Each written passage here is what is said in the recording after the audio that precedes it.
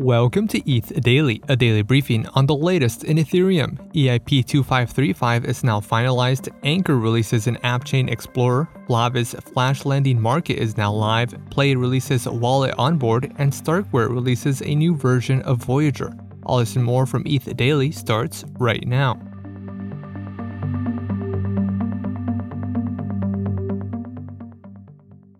EIP 2535, a standard for designing upgradable and replaceable contracts, is now finalized. Also known as the Diamond Standard, EIP 2535 allows multiple contracts to be deployed on a single address. A Diamond contract consists of a proxy contract with multiple facets that supply external functions, referred to as a multi-facet proxy. The structure is designed for organizing large and complex smart contracts. Instead of having to upgrade an entire smart contract, developers can make granular upgrades to individual facets. Developers can also decide to remove upgradability. The implementation also avoids smart contract size limits, which are capped at 24 kilobytes.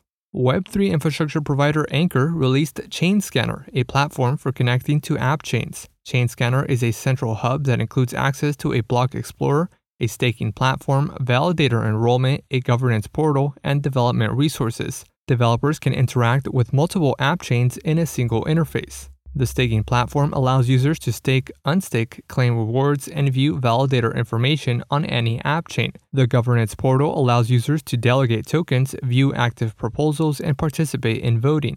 App chain owners can also use ChainScanner to view stats and market their applications to users on the platform. Fixed yield protocol FlashShake introduced Flavi, a Flash lending market integrated with Aave.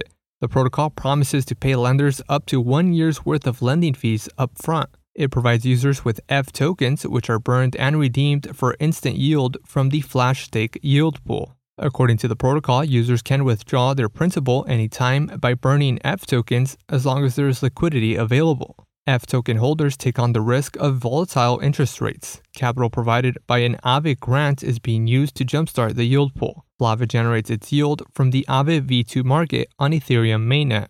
Financial services company Plaid released Wallet Onboard, an SDK for connecting applications to crypto wallets. According to Plaid, the integration includes support for over 300 self-custody wallets, helping ensure end users can find their wallet provider. DApp developers will need to undergo a verification process to use the kit. Plaid is known for its Plaid Link service, which connects user bank accounts to applications. The company claims that although Wallet Onboard acts as a middle layer, it does not log wallet addresses. Plaid also plans to offer a smart contract check verification feature in a later release. Zerion is among the applications using Wallet Onboard. And lastly, Starkware released a new version of its Voyager block explorer.